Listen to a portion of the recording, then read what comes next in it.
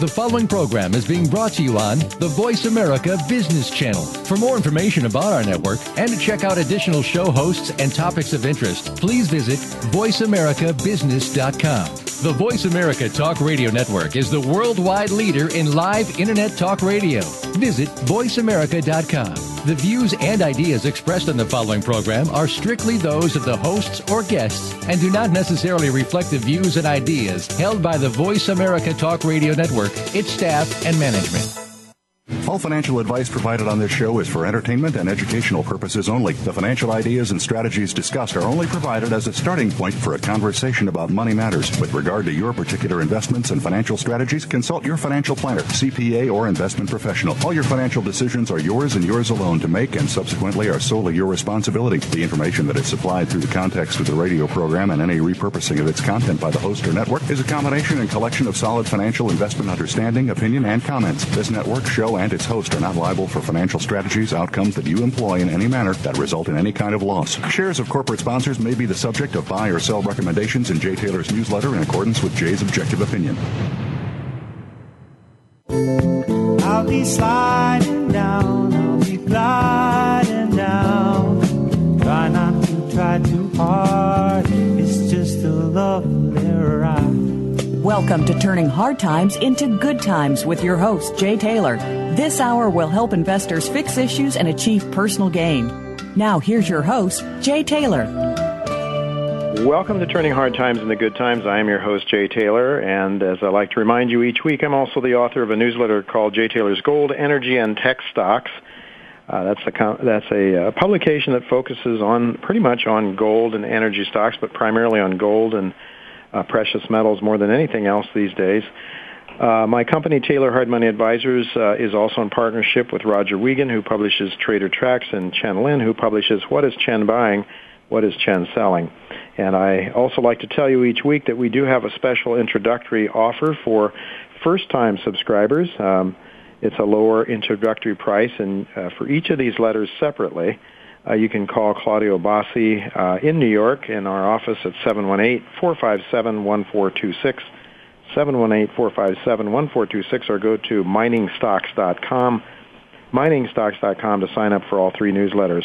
I like to say that the best website to go to now to keep track of everything that I am personally doing, including writing my newsletter, this radio show, as well as videos that I do, CEO interviews with many very outstanding, promising companies, primarily in the mining sector.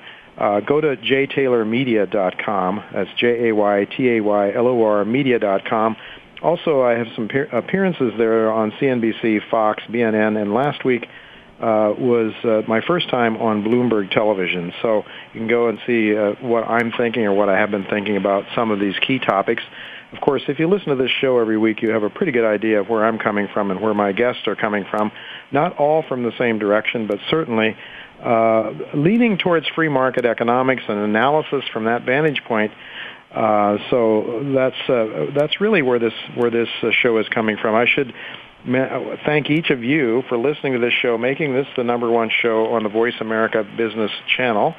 I want to thank our sponsors also for making this show economically viable. For the first hour of today's show, our sponsors are Crocodile Gold Corp, Go West Limited, Travale Mining Corporation, Enertopia Corporation, Smash Minerals Corp, Auriga Gold Corp, Sand Gold Corp, and Palangio Explorations. Well, this week our main guest is David McAlvany. He's the president of the McAlvany Financial Companies. We're going to talk to him about the housing depression in America and how that is impacting our economy at large. David will no doubt have a lot to say about how to invest your money given the environment that we're in. Most of our guests on this show believe that gold in one form or another should be a prominent asset in your portfolio.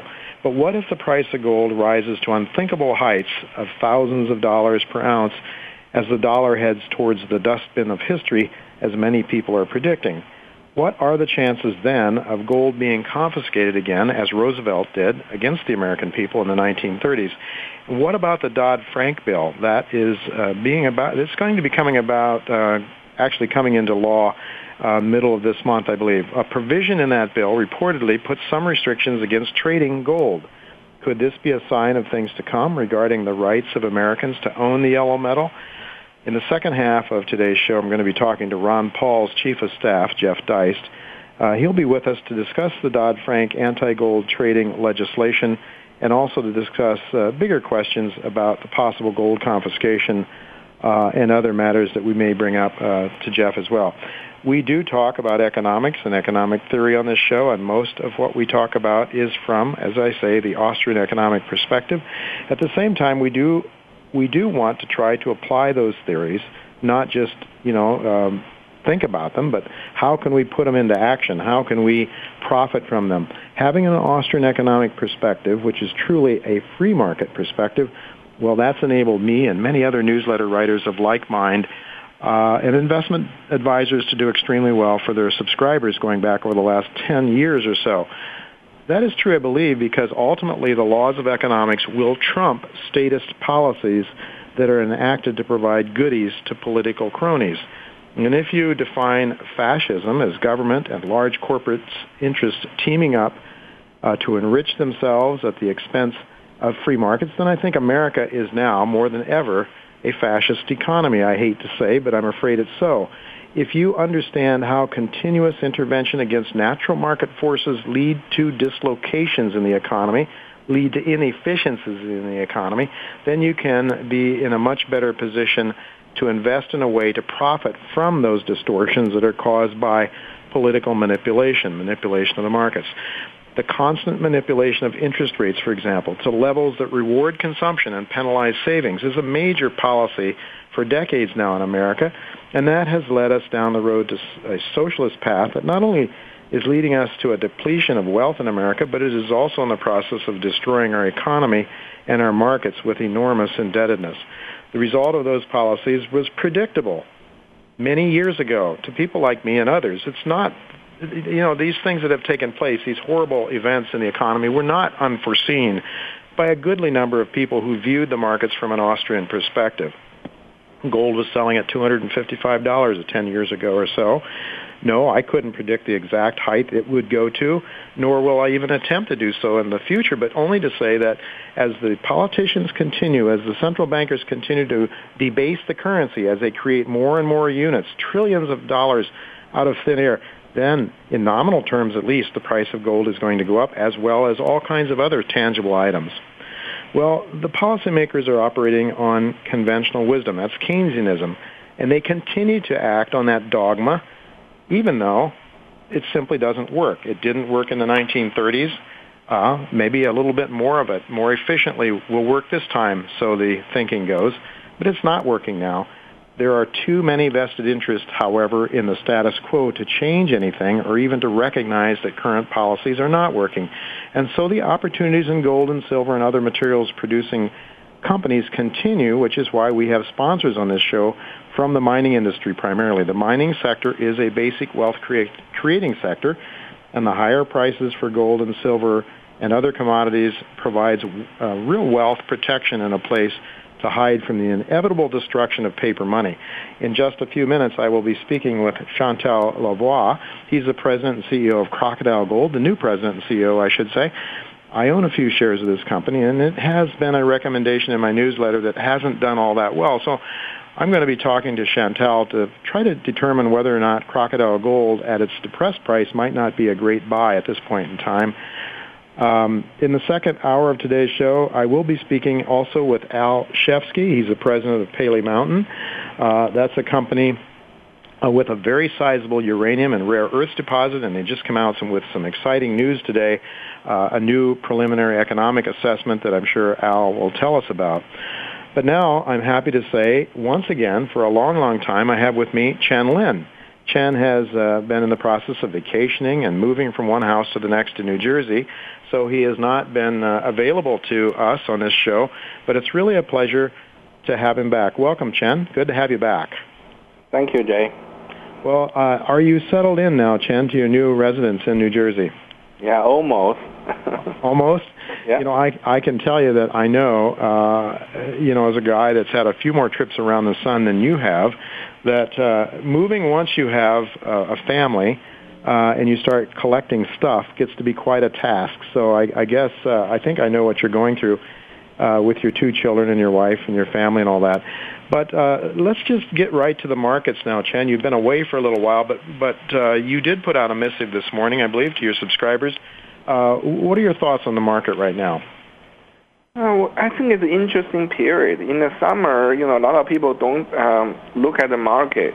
Okay, they just sometimes they just follow the trend, and then once the earning comes out in a couple of weeks, maybe more or less, and then people will be shocked, because nobody really following the market. Mm-hmm. And I feel the gold price has been particularly high this summer. Usually summer would be a weak period for gold, but it didn't happen this year.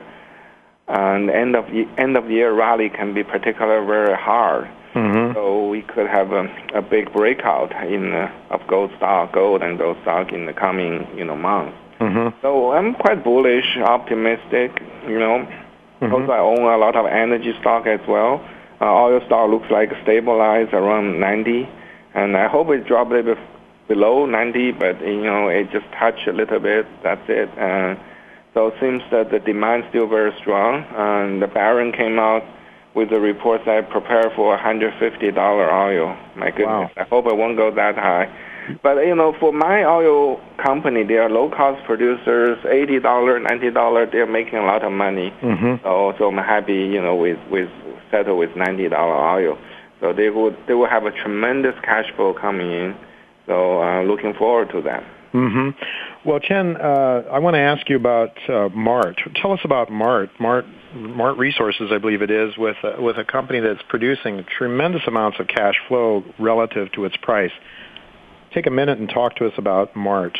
Oh, yeah. One of my friends, Bernard, just came back from the AGM. They have a meeting with the CEO, CFO, and all the board members. Mm-hmm. It's really, really upbeat. The company set to increase their production dramatically. They're currently drilling another well.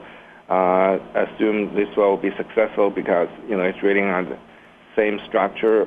They'll move to another side, drill another well. Then they will reach the current pipeline limit of about 18,000 barrels per day.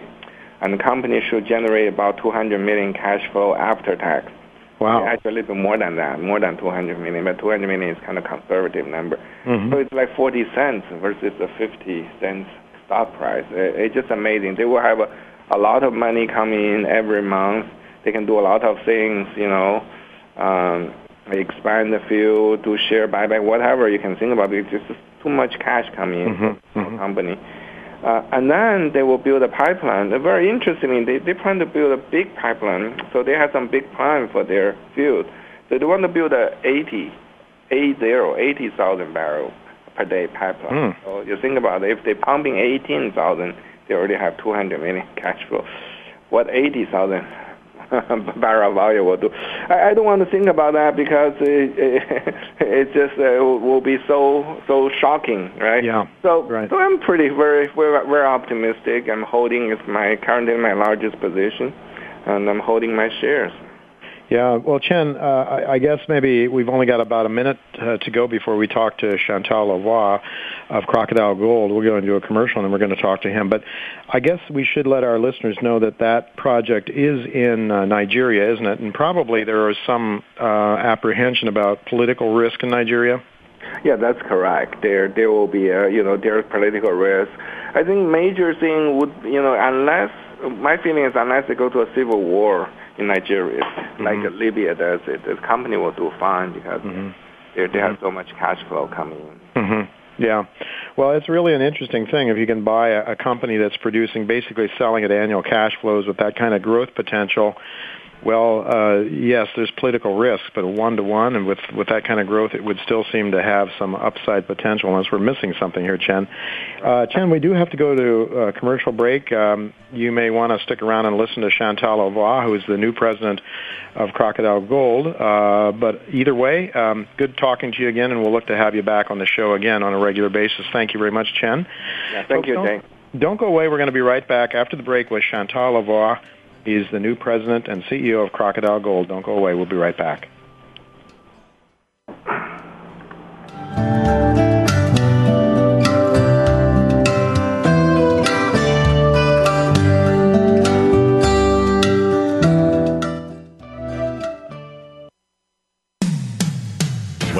business? You'll find the experts here. Voice America Business Network.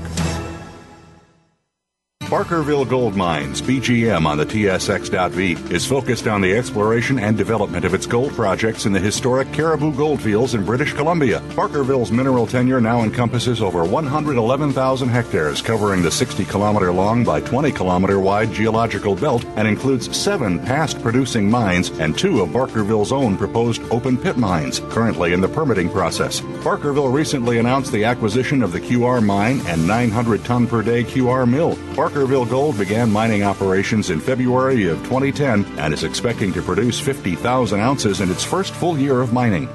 Enertopia Corporation is exploring for precious metal deposits in the western United States. The Copper Hills Project is a near-surface copper and silver oxide deposit. Historic bulk sampling has returned results of 0.8% copper and 3 ounces per ton silver. This year's work program will consist of an IP survey and a drilling program to test the near-surface copper-silver mineralization. Additional projects are under review. Enertopia trades on the OTCBB under ticker ENRT and in Canada under the symbol TOP on the CNSX exchange.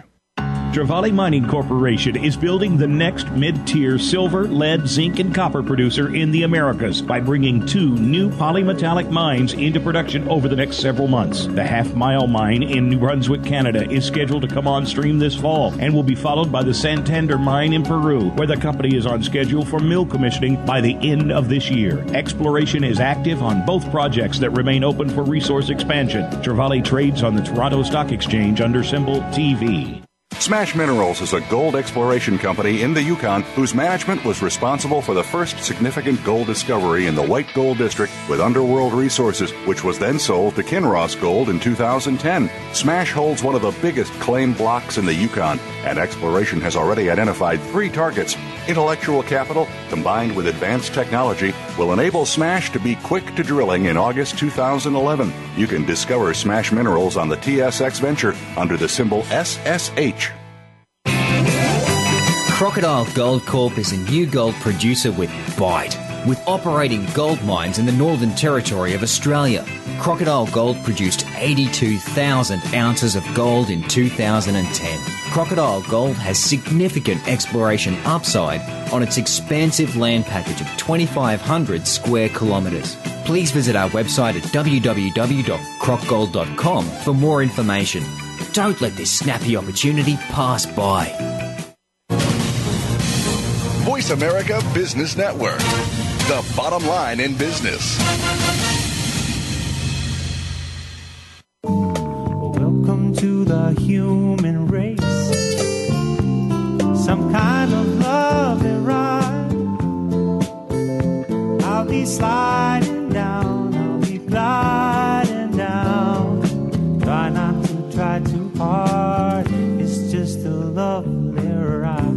You're listening to Turning Hard Times into Good Times with your host, Jay Taylor. If you have a question or comment about today's show, Jay would love to hear from you at 1-866-472-5790. That's 1-866-472-5790. You can also send an email to questionsfortaylor@gmail.com. That's questions, the number 4, Taylor@gmail.com. Now, back to our program. Welcome back to Turning Hard Times into Good Times. I am your host, Jay Taylor, and I'm really pleased to have with me Chantal Lavoie. He is the new president and CEO of Crocodile Gold Corp. That is an emerging gold producer. I should mention frequently on this show in the past, but this is the first time Chantal has been with us as the new president of the company. Mr. Lavoie is a professional mining engineer with extensive experience in mining operations and projects. He has spent the last 8 years at De Beers, Canada, where he was responsible for the Canadian operations of De Beers, including Snap Lake and Victor Mines, the Gacho Gu project, and was acting CEO of De Beers. Mr. Lavoie has also worked for Barrick Gold Corporation and Goldstrike in Nevada, and the AUR Resources, Inc. at the former Lovecourt mine. Welcome, Mr. Lavoie, to Turning Hard Times into Good Times. Thanks, Jay, for having me on the show. Really good to have you on the show. We know that a good number of the companies that we talk to on this show are exploration companies, and They are headed up by exploration geologists. And the one thing that I would tell people that are new to the mining industry, a lot of people that don't understand mining think it's just digging a hole in the ground. It is an extremely complex operation, gold mining, even open pit mines, but it takes an awful lot of different talents, doesn't it, to run a mine?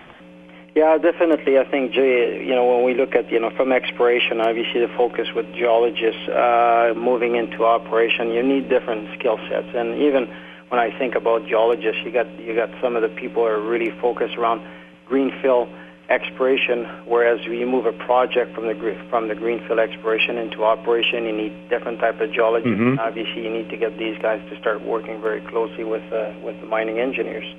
Exactly right. And so I think I just recently talked, another sponsor of this show is Sandgold, and they recently brought an engineer on, and things really seem to be turning around for them. And I'm hoping the same thing is going to take place with you at the helm now, Chantal, because I am a shareholder of this company, and it is a recommendation in my newsletter.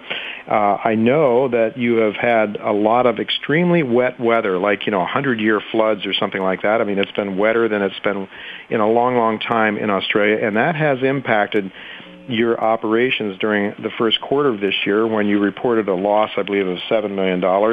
And so your gold production was held back a lot in your open pit operations there by the flooding. Could you tell our listeners a little bit about how much that may have impacted you negatively during the first quarter?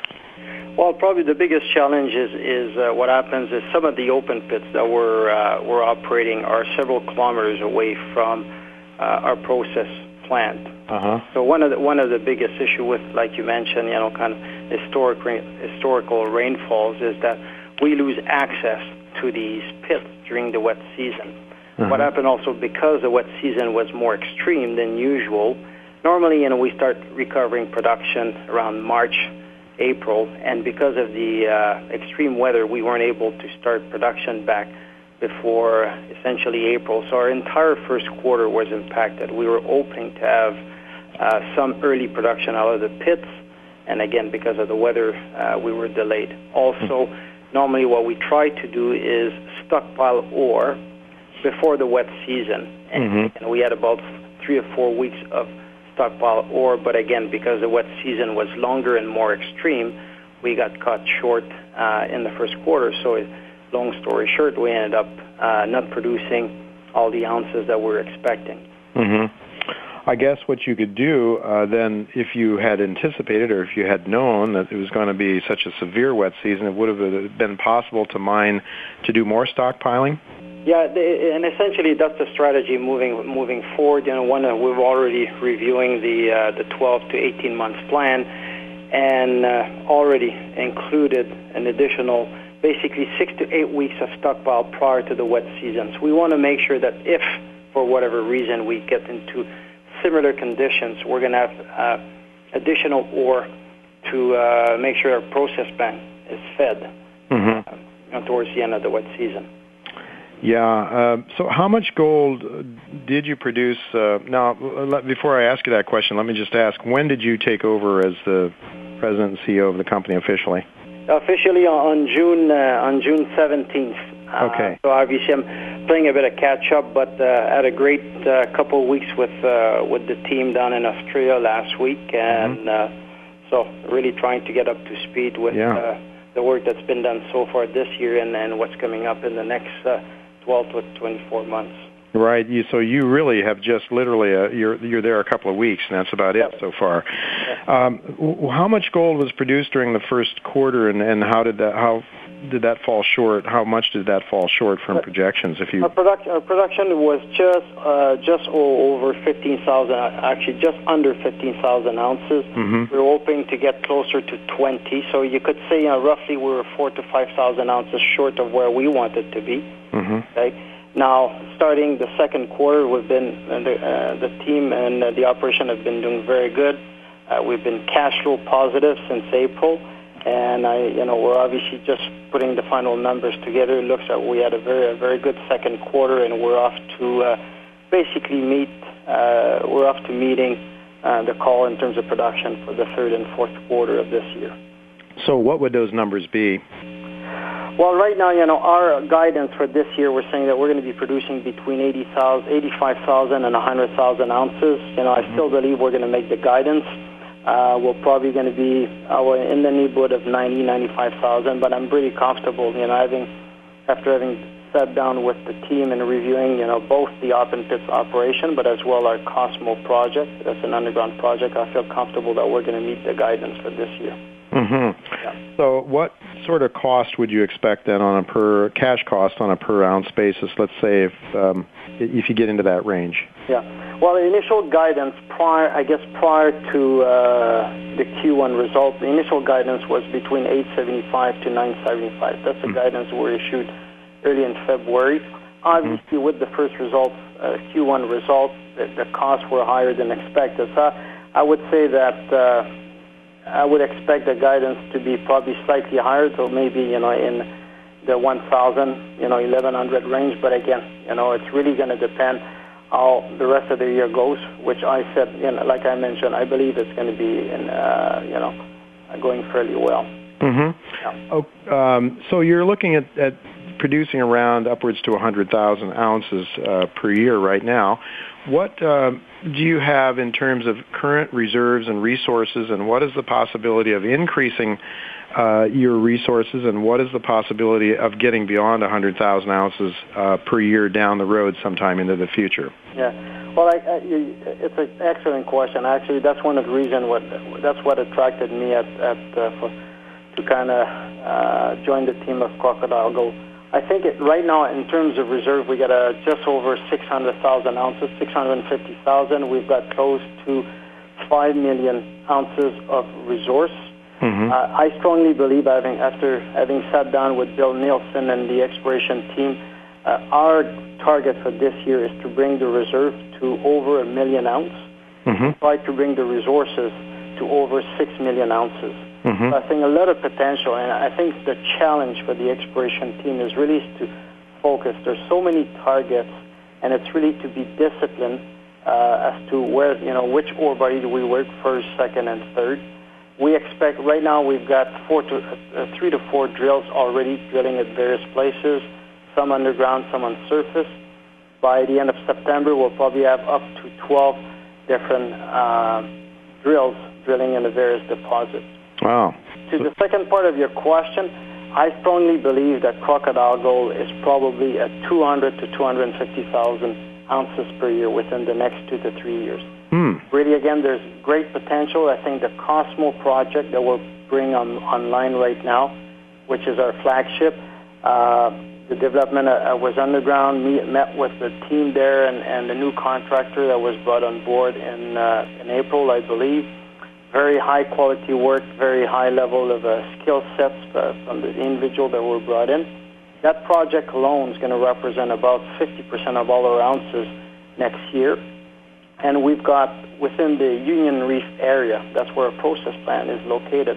There's also other good potential to go underground, to go in areas that were mined before by companies such as Anglo Gold. There's some great potential of ore bodies that are similar to our Cosmo project. So I wouldn't be surprised that within the next year or so, we get another underground high-grade deposit to start working on. I would imagine you talk about your cost numbers, which are definitely on the high side these days. You can get by with that because we have $1,500 gold. Yep. But I'm guessing that if you get to 200,000 ounces or so, as you ramp up your production, your average cost will go down. And especially, I think your Cosmo costs may be lower than some of your other mines. Oh, yeah, definitely. Right now, I don't have the sheet in front of me, but our Cosmo cost per ounce are going to be below $600. Mm-hmm. So that's why it's really going to change the cost base of our organization. And again, if we find another, not if, but when we run another ore body, underground ore body in operation, definitely it's going to drive our average cost, I would say, in the below 700 for sure. Mm-hmm. Mm-hmm. You have a lot of capital expenditures this year. Are you financed for those expenditures, or are you going to have to raise more money? No. From a financial standpoint, the company is in very, very good position. We've got over $7,500 million right now in the bank. We got no debt. I believe, having looked at the cash flow profile for the rest of the year, I'd be surprised that we're going to finish the year between $45 and $50 million still in the bank. So really, and then, the revenue stream is really going to pick up by the fourth quarter. So I think we're in an excellent position to complete the year and to start 2012. Well, certainly the market is skeptical, I would say. I guess there's been some disappointments. Certainly the weather has played a major role in the shortfall.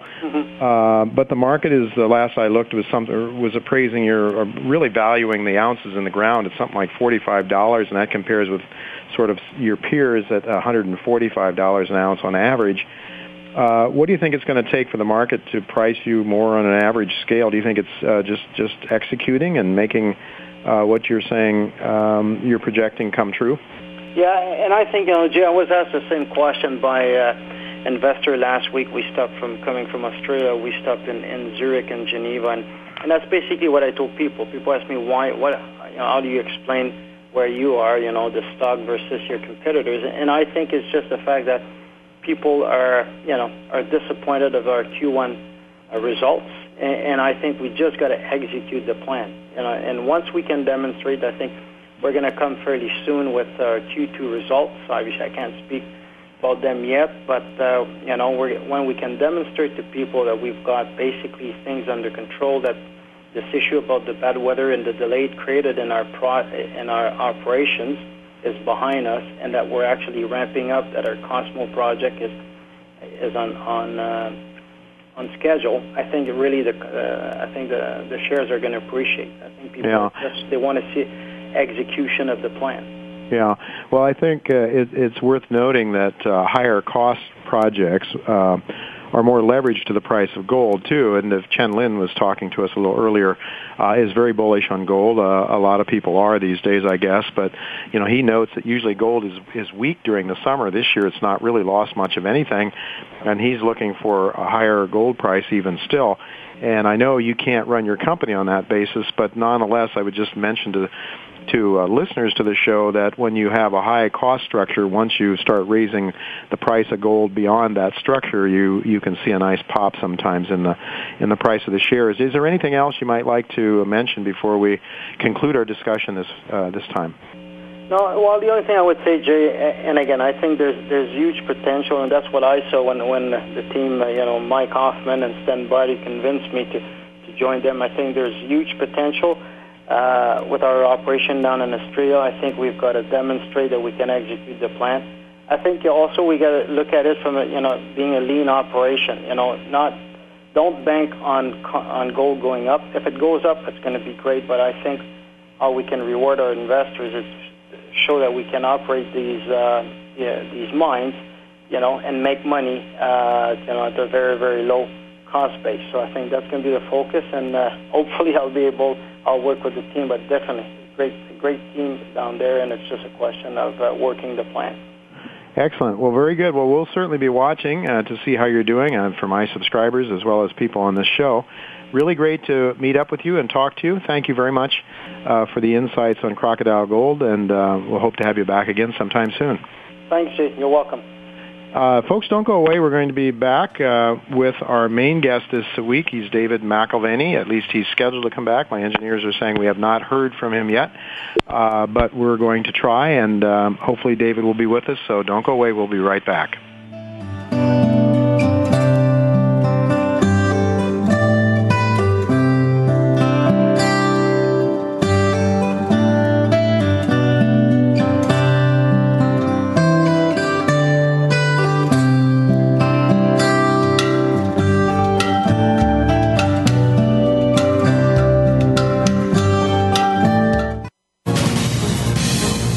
America Business Network, the bottom line in business. Auriga Gold is a Canadian mine development and exploration company working in Manitoba's prolific Flin Flon Greenstone Belt. Auriga's experienced management team is focused on developing the Maverick Gold Project and expanding gold resources. Maverick Gold includes historical gold resources, a 1,000-ton per day mill, developed underground ramp, year-round roads, and exploration access. Auriga plans to bring Maverick Gold back into production in 2012. Auriga Gold trades on the TSX Venture under the symbol AIA.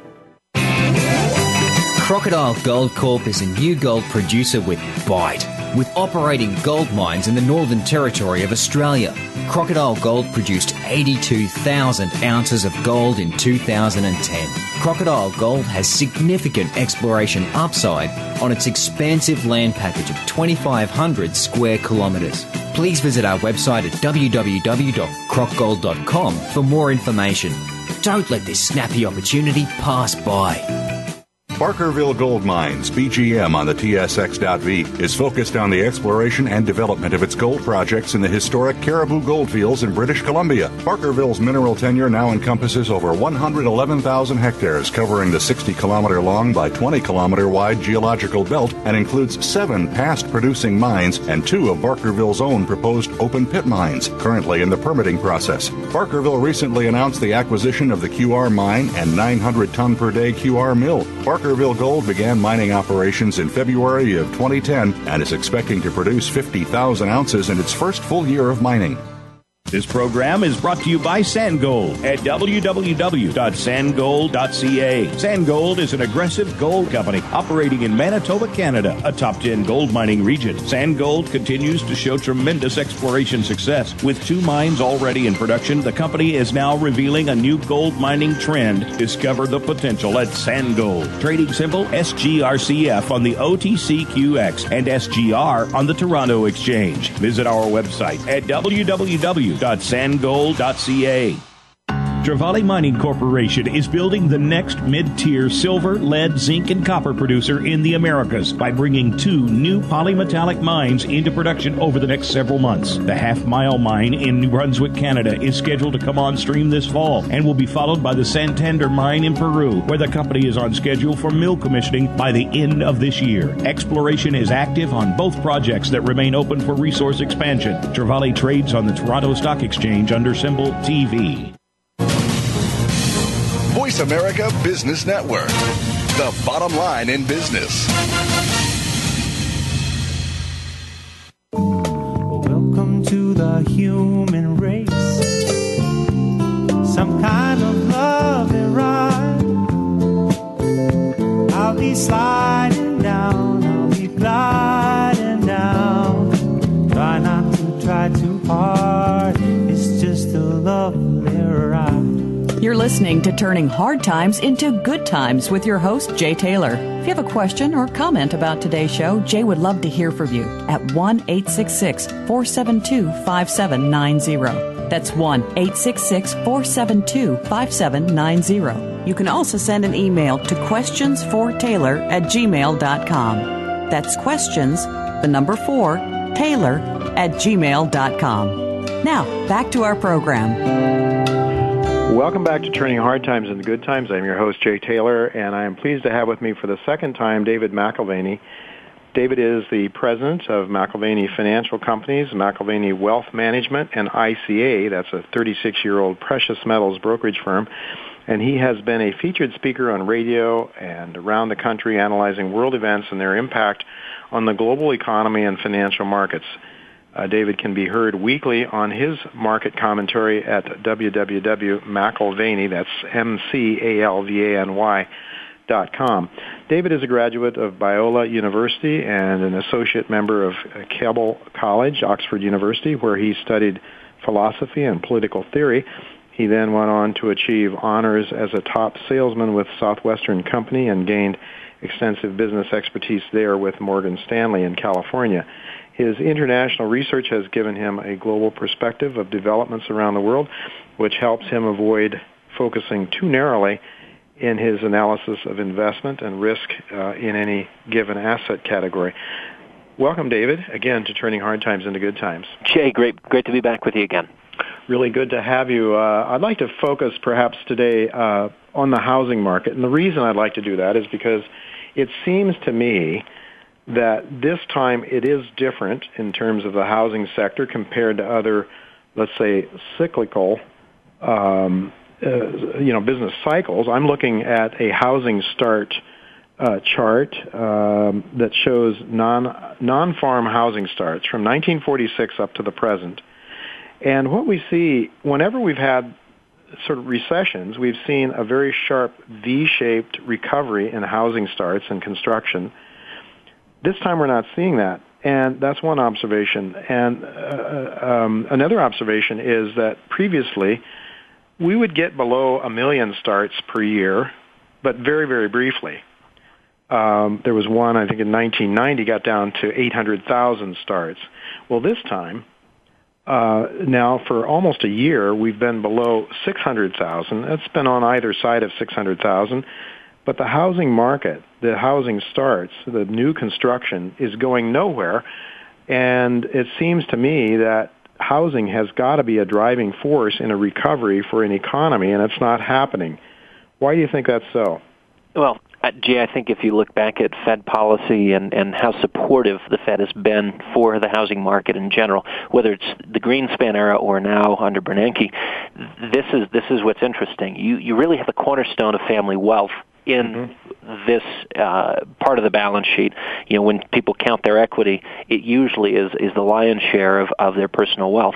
Throw in a 401k, and there you've probably got 90% of someone's liquid assets or illiquid assets. But we've always been concerned with the wealth effect, and you've seen a positive impact when there's growth in the 401k or growth in your home. What happens? People go out and spend, and they feel that they can do so responsibly and freely because on a balance sheet basis, if it's not cash flow, certainly on a balance sheet basis, they look like they feel like they're doing well. You could look at what we have today and say, well, if we don't have the wealth effect in play, perhaps we have the poverty effect in play, and that's where people are really tightening their belts, having to recalibrate. They don't feel good about taking the extra vacation. They don't feel good about buying the extra this or that or the other. Everything discretionary gets blown out, and a lot of that comes back to housing because, again, at least in our culture, this is the cornerstone of family wealth. So if the Fed wants people to get out and spend, you can anticipate that they're going to be highly accommodative. They've run into some problems, though. It's almost impossible to get a loan. I mean, we could talk almost ad nauseum about the different things that have changed since 2006, but it's now very, very difficult looking at housing, anticipating a recovery anytime soon. Well, certainly getting a loan is more difficult, and we had an interesting guest here, Professor Auerbach from the University of Texas, that talked about how the Fed or how banks are now being paid for their reserves. He gave that as one of the reasons why they're not lending. That is, banks don't have to take risk, but the government will pay them, or the taxpayers, of course, end up paying the banks for the reserves they're holding now. And we saw in the 1930s, I'm not that old, but and you're a lot younger than I am, but reading back in the 1930s, the same thing happened. The banks were flush with cash. They pumped huge amounts of money into the system, and the banks would not lend. It was the analogy was pushing on a string. Do you think but getting to the housing market now, we don't see new housing starts, and I'm guessing that a good part of the reason for that also is not only that banks won't lend, but that there's so much excess housing out on the market. Why do you need to build new ones, right? Well, that's exactly right. I mean, if you look at what's in the foreclosure and problem line today, you've got roughly 3 years of inventory. And what that doesn't include, 1.8 million is that number. What that doesn't include is the roughly 5 million homes which are either 90 days delinquent or coming into what could potentially be the foreclosure pipeline. So, it depends on how you look at it. Do we have a 3-year backlog of homes to be sold, or do we have a 5 to 7 year backlog of homes to be sold? So massive oversupply on the one hand. Demand, your first-time home buyer, he's not stepping up to the plate. If you wanted to move from one neighborhood to the other, you've got to sell your home. That's hard to do because a lot of people won't qualify for the loan. And so you're finding more and more labor immobility. One of the things that has been the hallmark of success here in our economy in the United States, if you look back over 50 to 70 years, is you can go where the jobs are. Right.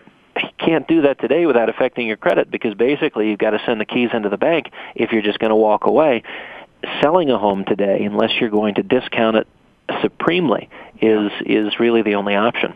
Well, no, well, how did we get into this mess? I mean, you were saying a moment ago about how actually consumers are doing what I think long-term needs to be done, that is tightening the belt, saving instead of spending, and yet the policies seem to be geared towards consumption. Again, why in the world would anybody save their money when arguably you're getting negative real rates of return on treasuries right now? So what needs to be done? Well, I mean, it depends if that's sort of a policy level question or an academic question, because at the level of academics, we've got everyone who's now practicing policy back in D.C., assuming that John Maynard Keynes was a brilliant guy. Now, granted, he was a brilliant guy. The question is, were his ideas true and workable under any or all circumstances? And what we found is that they are workable under certain circumstances and a miserable failure in other circumstances, such as this. And you talk about pushing on a string. You can create as much liquidity as you want, and that was one of the things that Keynes was a proponent of.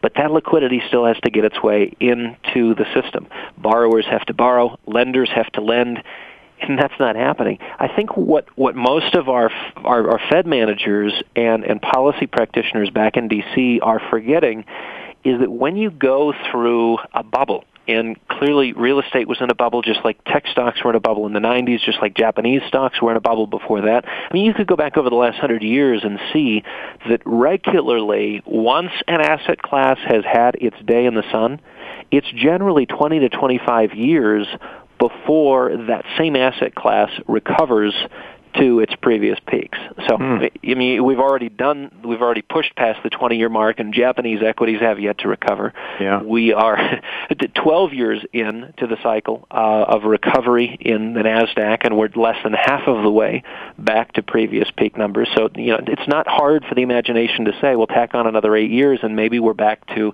quote-unquote break even for anyone who was buying tech stocks in 99 and 2000. I know that's tough news and probably a hard pill to swallow, but the reality is that prices that we saw circa 2005, 6, and late 2007, they weren't real. They weren't real, and to get back to those numbers, you're talking about a complete reconfiguration of the market. Practically a whole generation has to come into the housing market and believe that this makes sense as an investment. So I think I saw the other day that overall the average house price in the U.S. is back to 2004 levels, I think, perhaps, something like that, or maybe earlier. Yeah.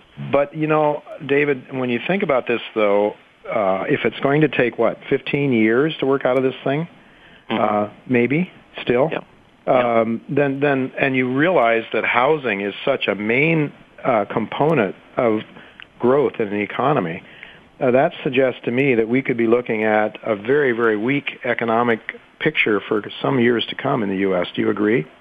I would agree. And, I think one of the things that might be helpful for your listeners, and this is just perhaps a different way of thinking of prices, because, we could say on average real estate's off 33% from its peak.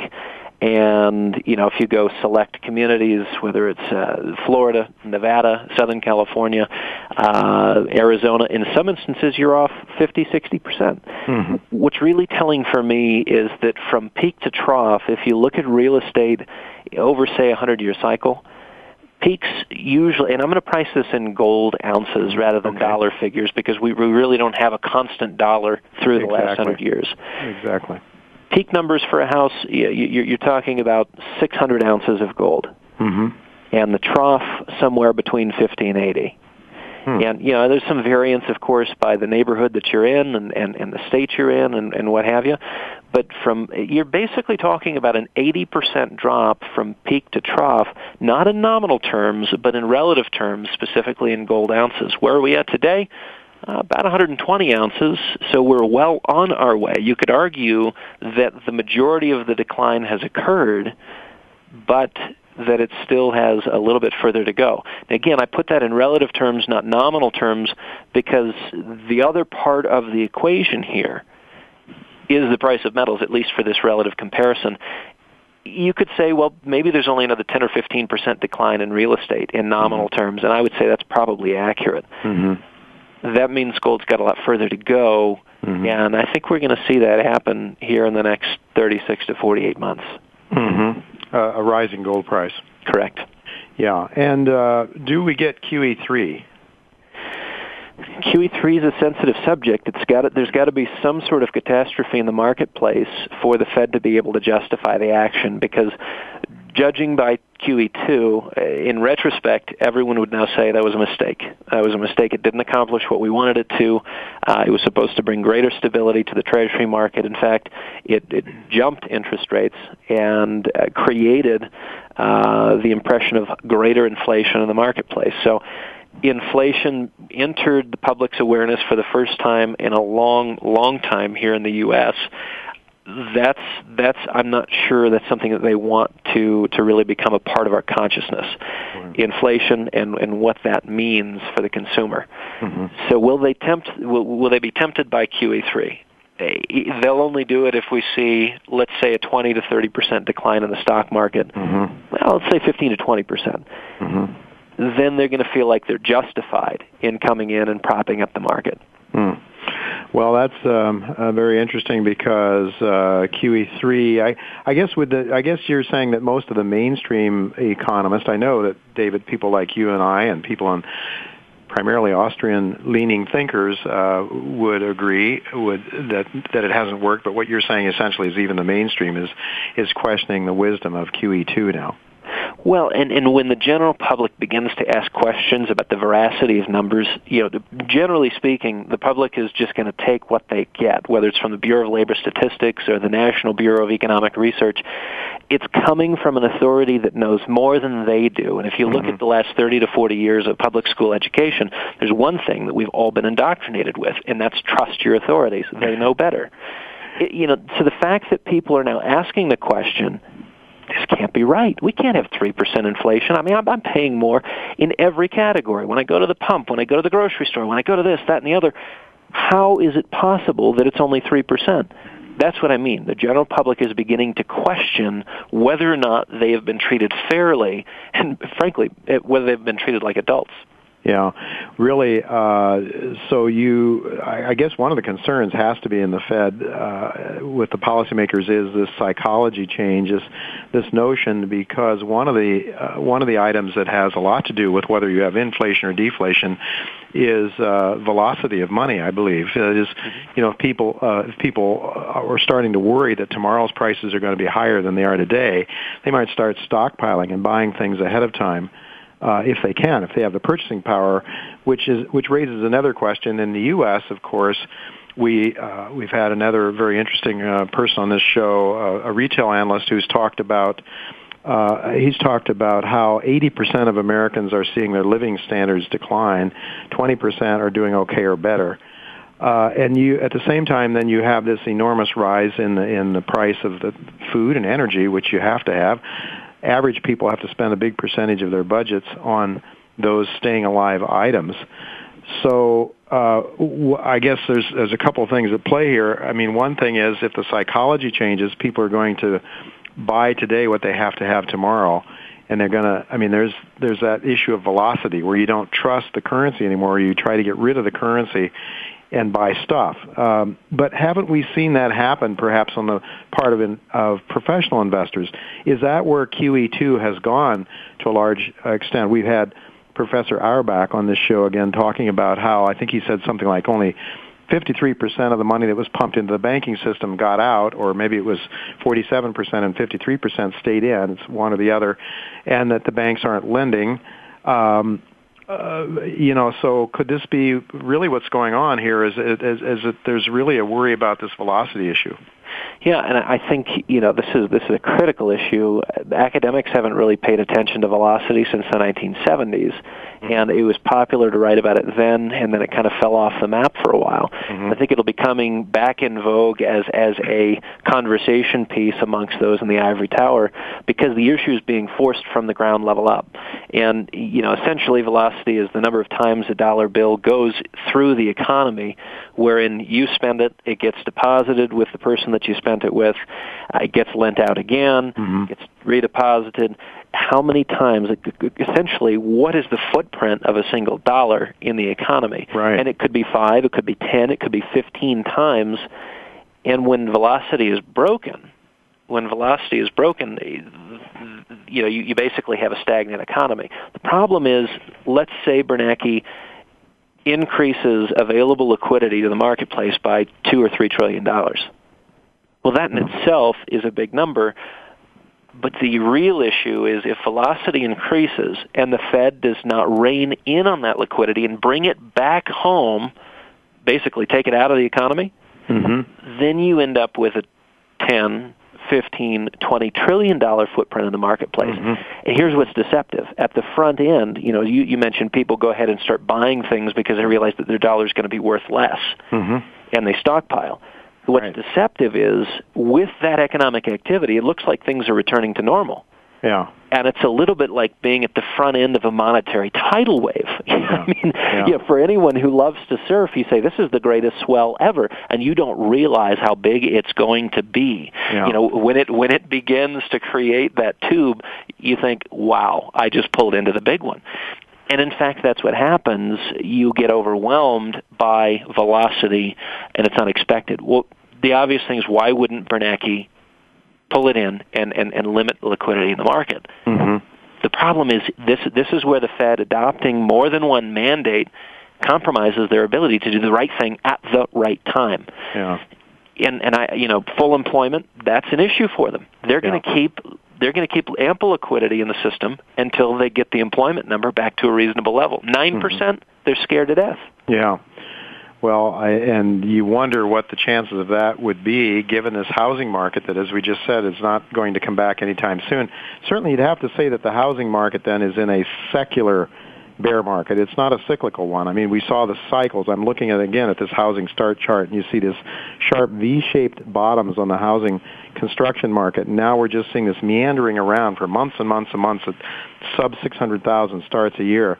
And David, I'm looking at this chart of the St. Louis adjusted monetary base, and again, what you were saying to me, this is frightening, because this is really where I suppose where hyperinflation can come from.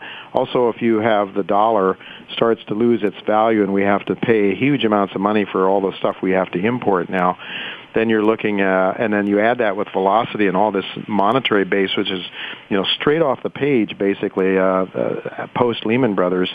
Are you? We're going to have to go to break here in a couple of minutes, but just throw this question out to you next.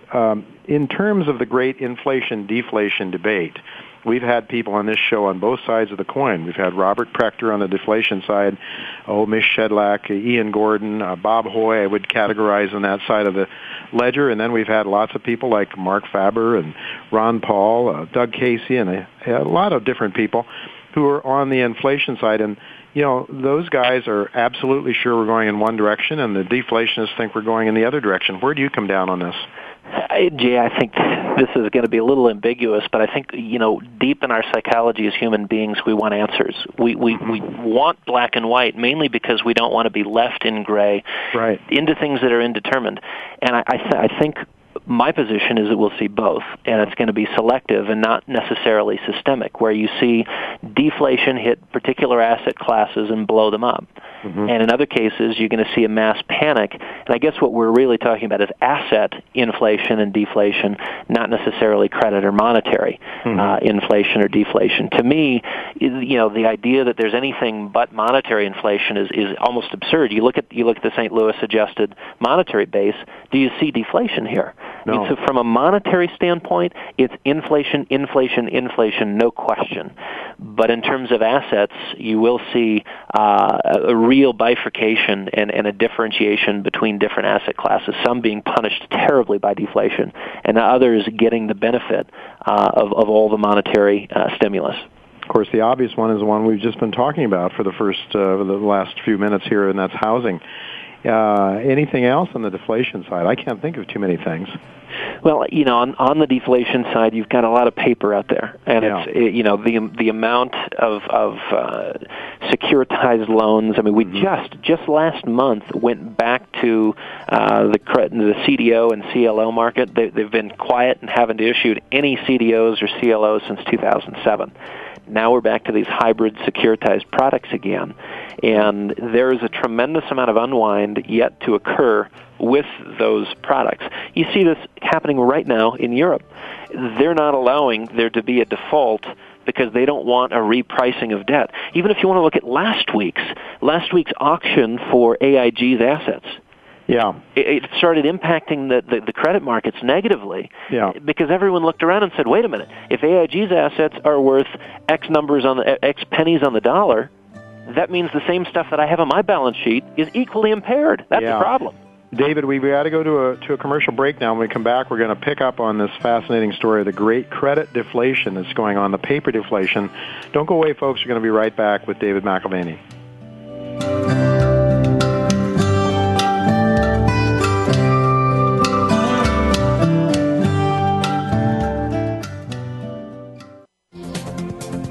Business community's first choice in Internet Talk Radio, Voice America Business Network.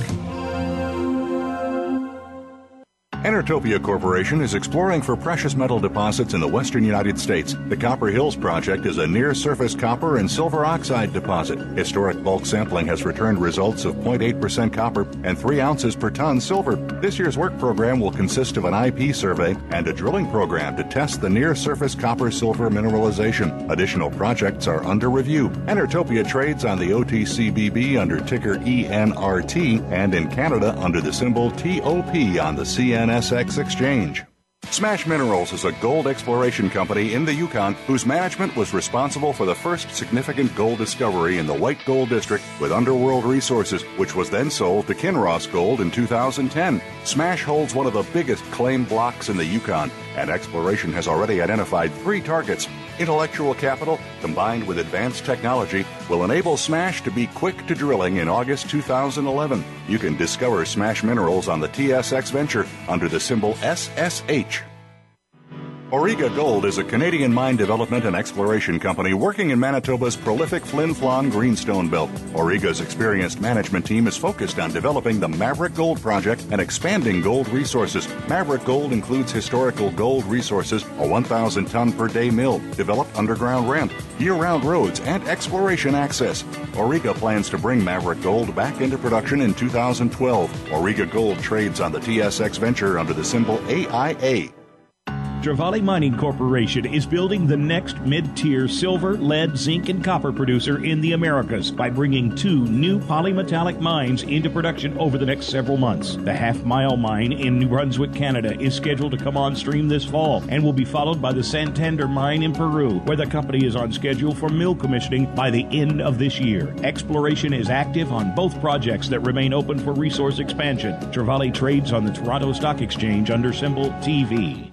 Barkerville Gold Mines, BGM on the TSX.V, is focused on the exploration and development of its gold projects in the historic Caribou Goldfields in British Columbia. Barkerville's mineral tenure now encompasses over 111,000 hectares, covering the 60-kilometer long by 20-kilometer wide geological belt, and includes 7 past producing mines and 2 of Barkerville's own proposed open-pit mines, currently in the permitting process. Barkerville recently announced the acquisition of the QR mine and 900-ton-per-day QR mill. Barkerville Gold began mining operations in February of 2010 and is expecting to produce 50,000 ounces in its first full year of mining. The business community's first choice in Internet Talk Radio, Voice America Business Network.